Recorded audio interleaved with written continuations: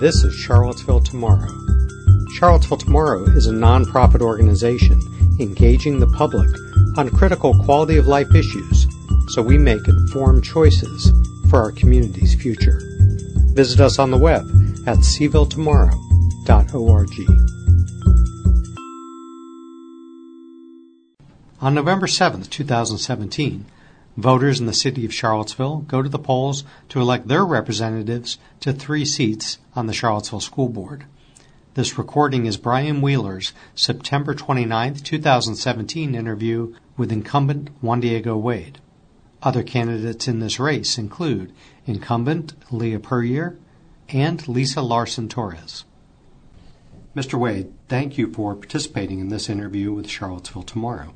The complete audio recording and written transcript for this interview will be available online. Information from this interview will be used in the compilation of the Nonpartisan Voter Guide being produced by Charlottesville Tomorrow. Charlottesville Tomorrow does not endorse any candidates, and our goal is to provide information to the public so they can make an informed vote on issues primarily related to land use, transportation, public education, and community design. As you are aware, the first 2 questions you will be asked have been provided in advance. For the others, you've been provided only the topic in advance. All school board candidates will be asked the same questions.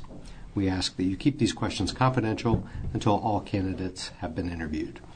Each candidate will be provided an opportunity to review the excerpts selected for the voter guide before its publication. Are you ready to start? I'm ready. Question number 1. Please describe your past experience that qualifies you to be on the Charlottesville School Board. I'm currently in my 3rd term as the school board on the Charlottesville City School Board. I'm in my 2nd time as chair of the City of Charlottesville School Board.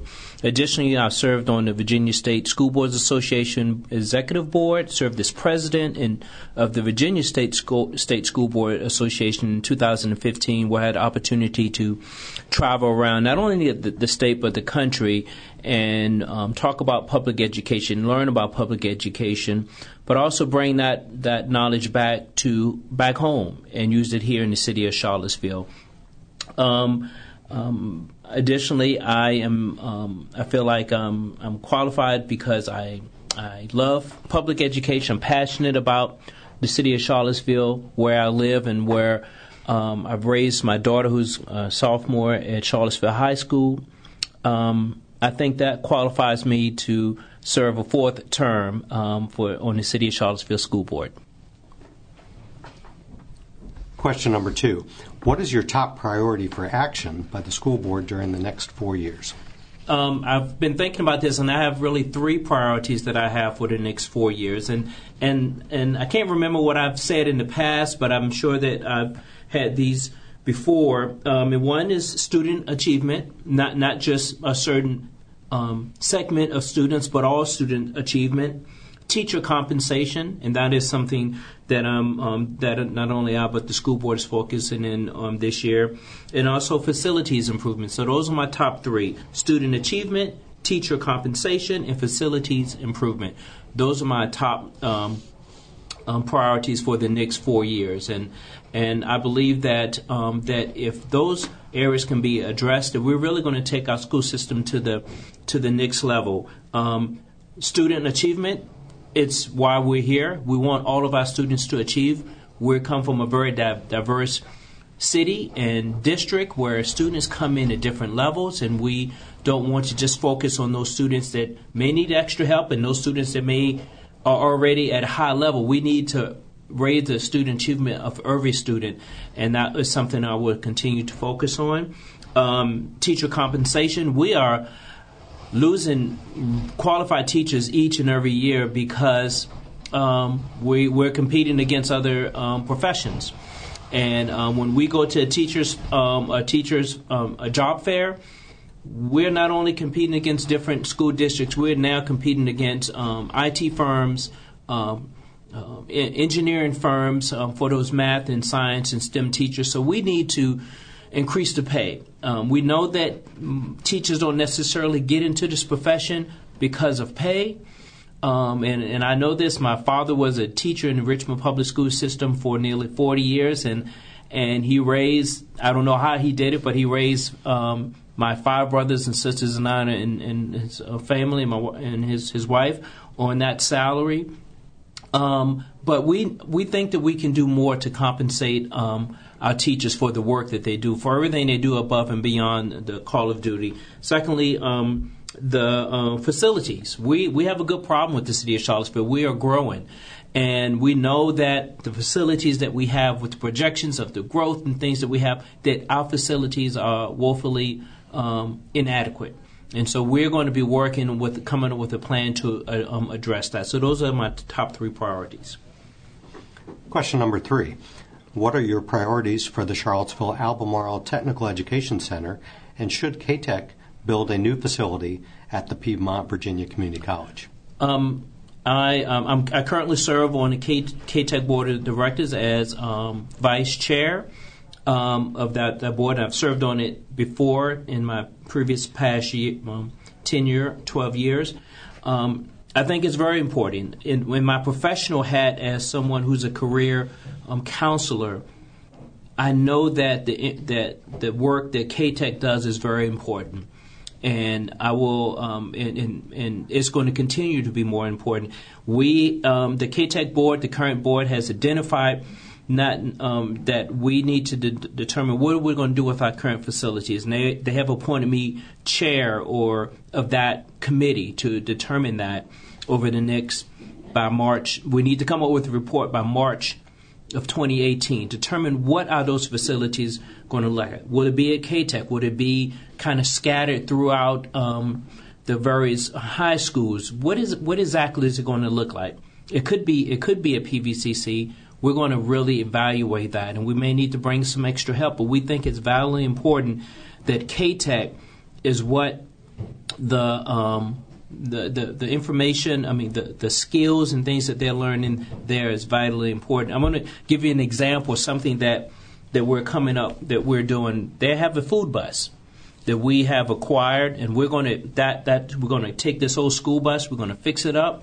That's going to incorporate our food, culinary department there. We're going to have some wires and stuff. It's going to involve our IT as well as our woodworking and shop. So, and they're going to be able to take that to various events around town and be able to show what KTEC is about. And that's kind of an example of how it's all in, teaching the students the skills that they're going to need once they get outside the school.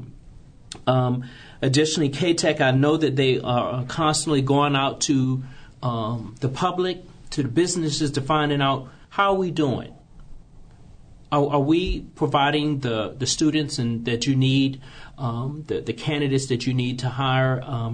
And many of our students in auto body, they have a job before they graduate, and we want to develop those type of programs that the students will be able to find jobs, find employment once they get out. Additionally, with my kind of career development hat on, this is the type of skills that I know that employers are looking for. When I'm going out, helping someone with their resume, helping someone with a job interview, helping someone determine what they want to do for the rest of their life or for a particular career development. This is the type of skills that they want. They don't ask necessarily, what was that student's GPA? What was their class rank? How many AP classes did they take? They want to know, can they do the job? And that is the type of skills that KTEC teaches. And so with my school board hat on, it's a real thin line that I have to draw, because I don't want students not to take those rigorous courses. But I also want to caution them, for them to be cautious that for someone who reads job descriptions hundreds a week, I can't tell you not one that asks those questions. What were your GPA, your class rank, how many AP or dual enrollment classes that you took? They want to know if you can do the job. And part of that is teaching the skills and things that they need to do those jobs. So KTEC is very important. It's something very close to me that I can use my professional skills that I have, that I do on a daily basis when I go there with my hat on. So I'm glad that they appointed me chair of that kind of facilities committee for KTEC. We're probably going to be meeting the first time mid-October with the various superintendents and chairs with members also of the various the county school board. Also, KTEC is an opportunity to show the public that the city and the county can work together. It's a true success story of how the city and the county can work together, not only elected officials, but school officials. And we're in the same building. We've worked out agreements of rent, of administration. We can do this. KTEC is a living, breathing example every day when students come in there of bringing the kids from county schools, city schools, together to learn and eat together. Question number 4. Name both a revenue item and an expense item in the school budget that you're concerned about, and tell us why. There's a lot of things that concerns me with budgets. Although we're going around the state and the country, we are blessed here with the budget that we have. But it's two things. On the revenue side, I'm concerned about the federal the monies we get from the federal side. Because that's never a given. That could change with various administration. We're particularly concerned now with the current administration. And from the expense side is personnel. That's the biggest cost to any school district around the country. And it's a concern to me because I think it needs to be more. We're actually working on a study now as to where we can to see how we can increase teachers' pay. And I know that the county is working on that as well. And I think that we have to do those type of things together because, when someone decides to come to this area to teach, whether their spouse is at the university for several years or they want to come here to live, the city and the county HR, we're competing against each other for teachers. So that is something that, that we hope to get information and things back from that study that we're able to have an impact on the budget that we're pulling together that will ultimately be adopted in the spring of 2018. Question number 5. What would you like to see changed about the way the school board and the superintendent do business, both at its meetings and outside the public eye? Well, I think that I would... I've been to a lot of meetings over the past 12 years, and even before that, in my role as the county's transportation planner for nearly 20 years, I've been in a lot of meetings, and I've seen our meetings populated by,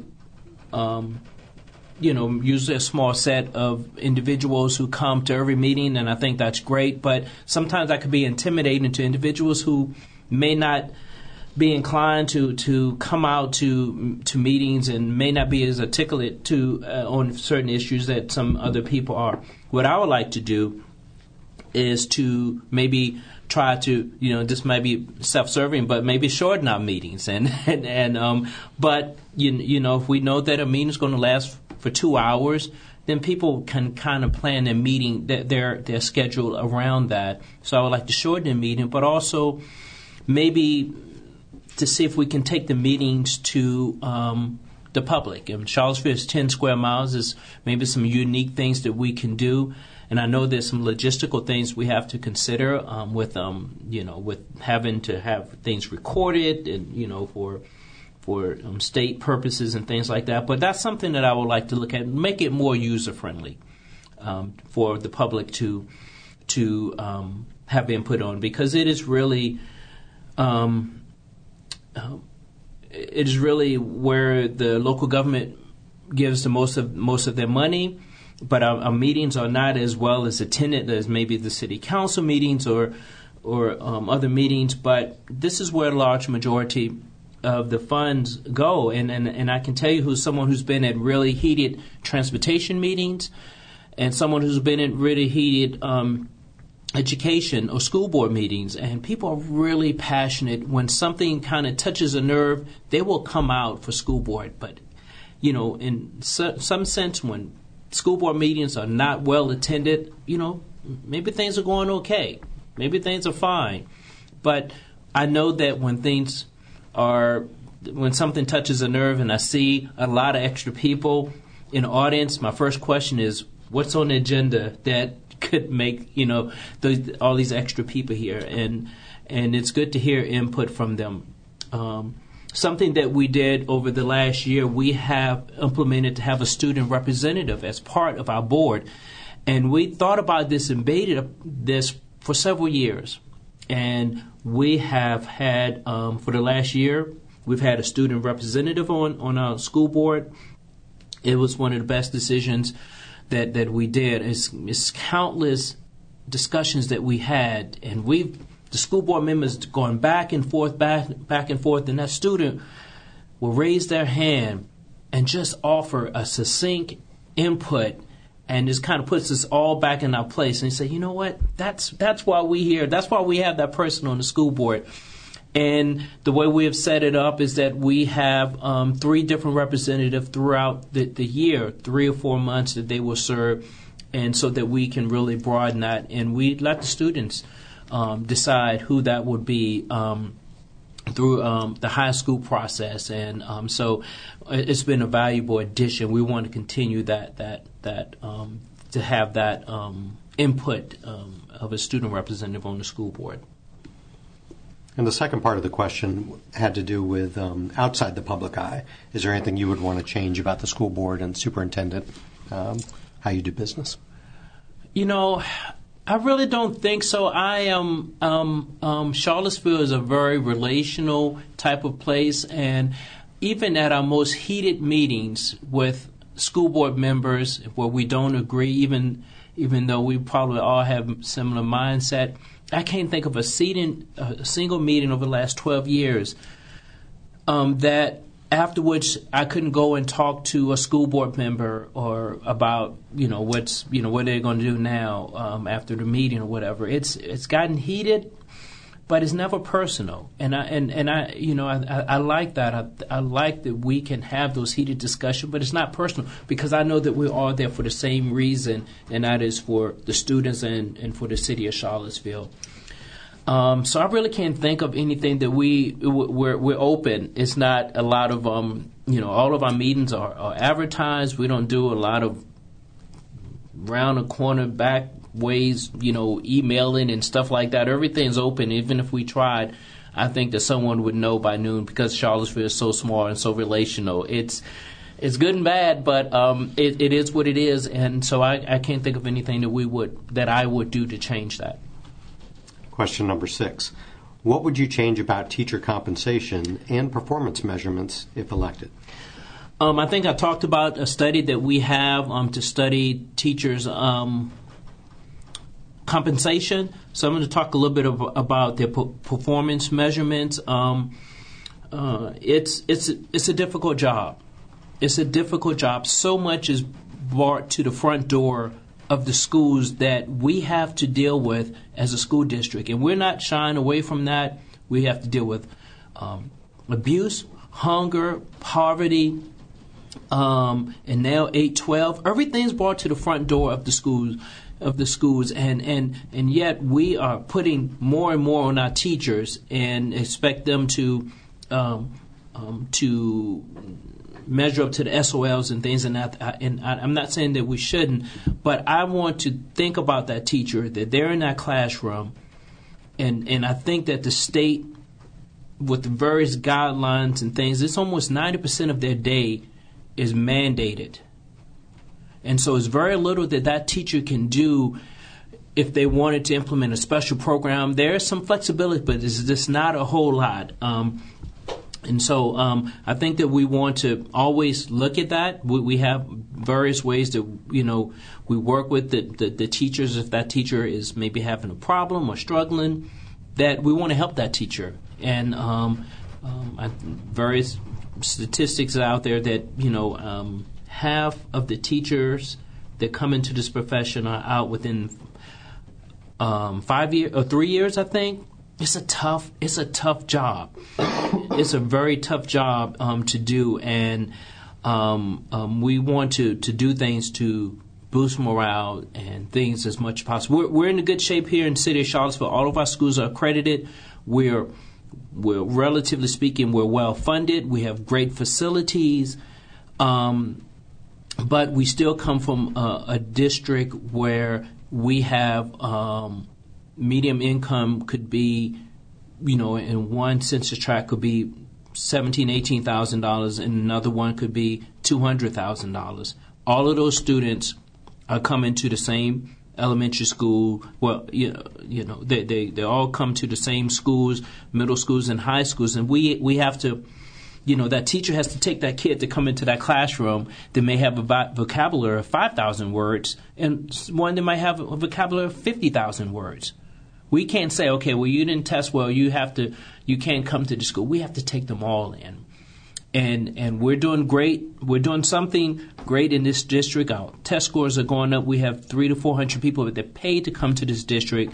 So our staff and our teachers are doing something right because they have a product that people that will pay outside of district to come in for to be part of. Question number 7. If elected, what will you do to help our community move forward in the aftermath of this past summer's violent demonstrations, and how will you seek to best represent and effectively serve our economically and racially diverse communities? It's a difficult question because it's so many ways to impact that. One of the things that I think I would do I am doing now. I have been, because I started in this community as working with nonprofits and volunteering and tutoring and mentoring in the community, and ultimately decided to run for school board in 2006, but I've been doing that for well over 15 years, is to let all of our families know about the opportunities to be involved in the community. I think that if some of our families knew, if the public knew that some of our students in our community, they may have 3 or 4 families living in a small apartment, because they don't want, their parents may not want a family to go homeless.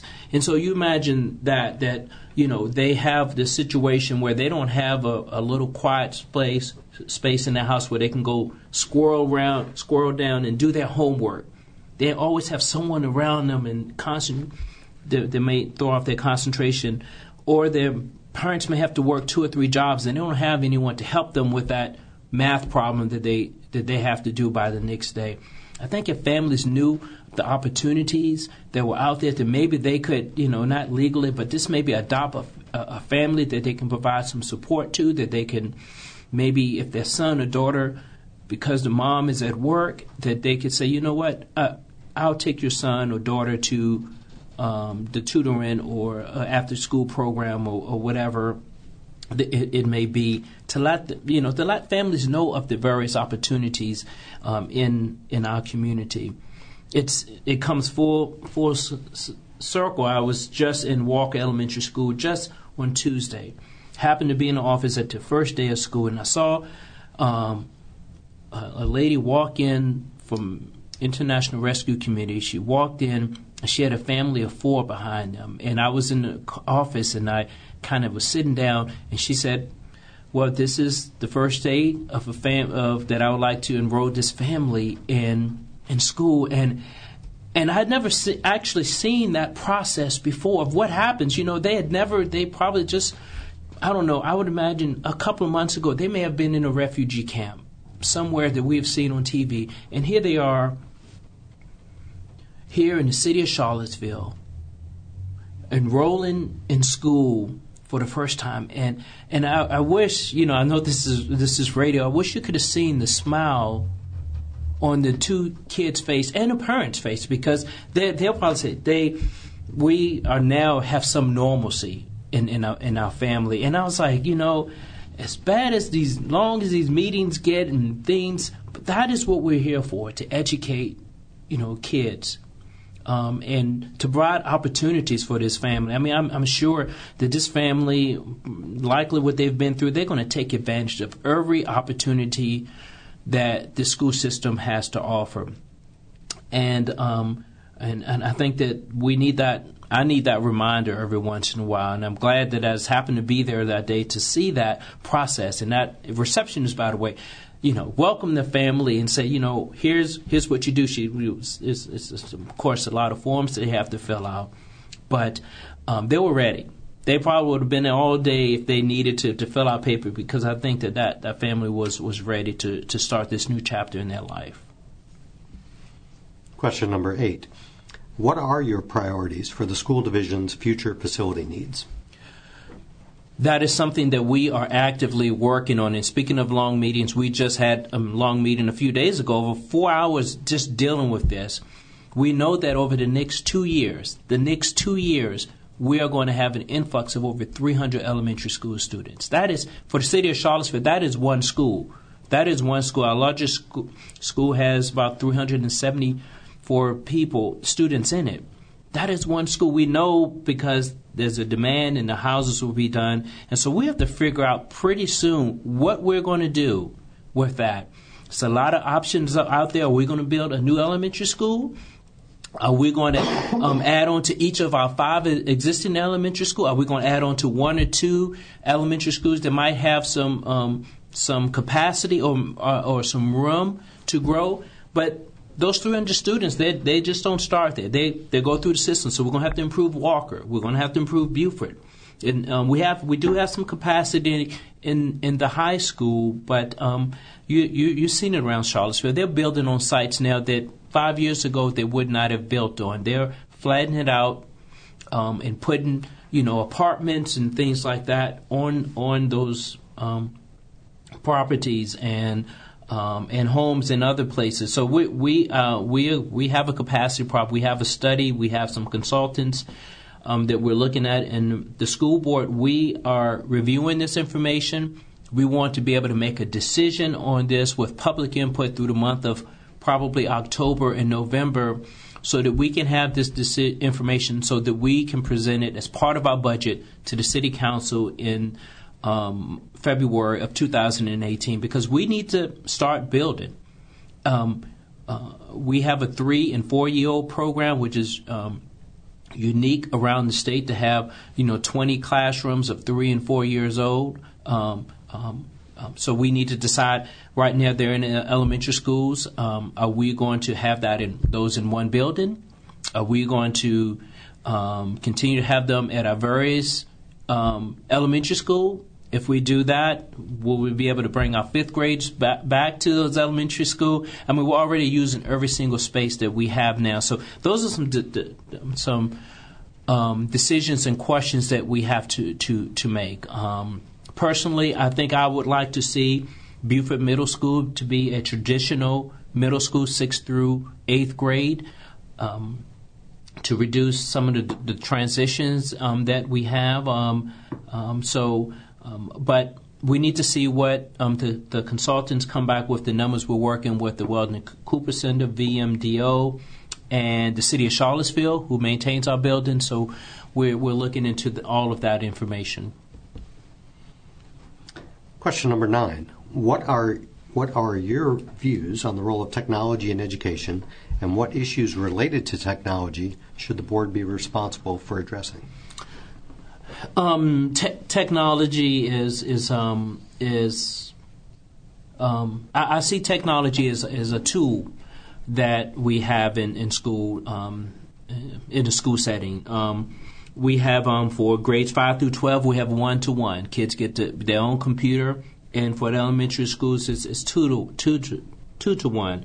And so we have been not forced to, but certain tests and things that the state give, it's only done on the computer. And I think that if you think about the new high schools and things of the future, it's going to be a lot different because of technology. We may not need a huge building because you can get the same impact if maybe you had that classroom at the local library in their public room, or another type of open space. So those are, I see technology as again a tool that we use, but I think it's important. I don't think that we can say that, which I hear sometimes, is that when I went to school, we didn't have those computers, yada yada. I don't think that we can say that. I just don't think that's fair to us as school board members when we're looking at funding, or to the young people who, we ask them to go and set up a Canvas or Power School and to put their information on. That's what the colleges are going to expect, and so our students will help them be prepared. But we want them to know that it's only going to be part of that education process. Once they get that information, they're still going to have to evaluate it, interpret it, determine to use it in the most efficient way, but the most way that it will get, allow the student to have the assignment that the teacher asked for. I want to make sure I understood two terms there. Okay. One of which I think I know, the other I hope you'll explain. You said Canvas and Power School. Oh, yes, I'm sorry. Canvas is the software or the place where students get their high school assignments and the teachers place them. And so the teacher might say, I'm going to put your homework assignment on Canvas, and you go there based on. And Power School is probably a tool. It is a tool that we parents and students can use to access grades and information and things like that. So it's something that we use to kind of keep track of assignments. Question number 10.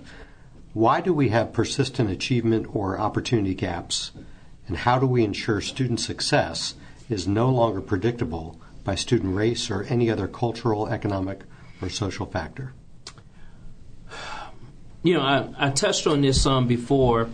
I think that it all really begins with what we're doing, education. I think that if each of our children had a good quality education, they will be able to get a good paying job, be able to live in a safe environment, be able to provide the things for their children that they need, and that all starts from birth. We know that the most critical time for children is 0 to 3 years old.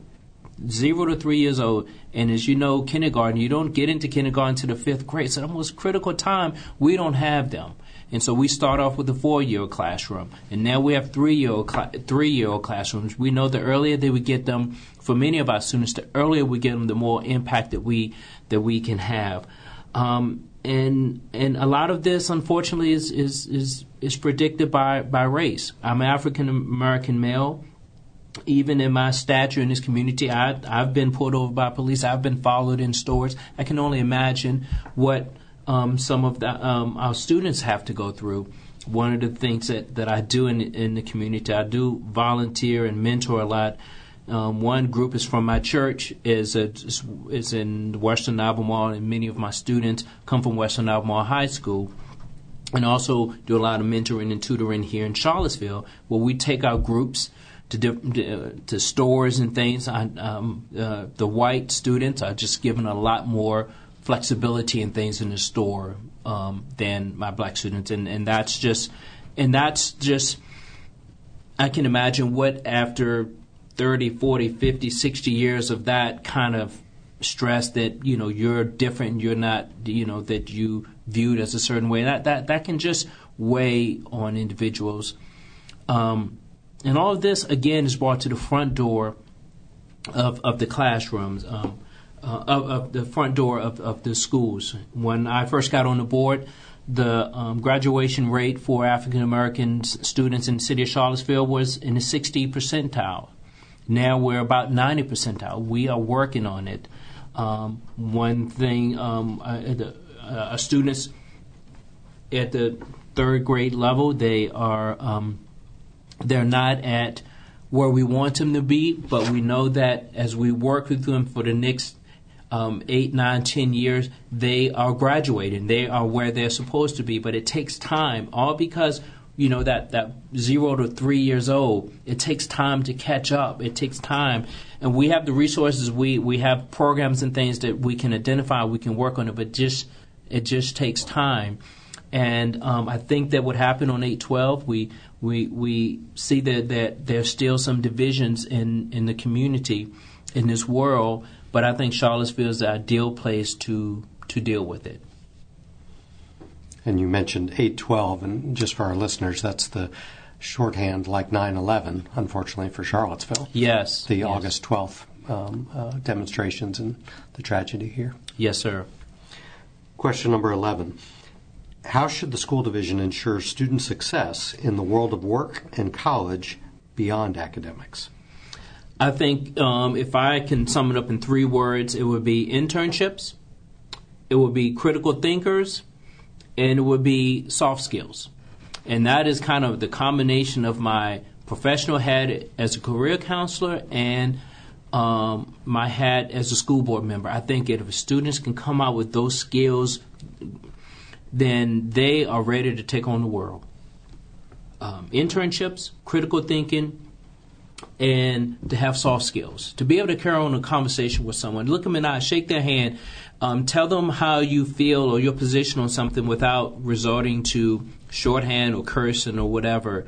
To be able to have real-world experience in whatever field that you're going into. An internship, you might try it, and you may realize that, you know what, I'm glad I did an internship because I don't want to do that for the next 30 or 40 years. That is perfectly fine. And to be able to be critical thinking, and that's really important because, for me, I've worked with the County of Albemarle my entire professional career from 1991 to current.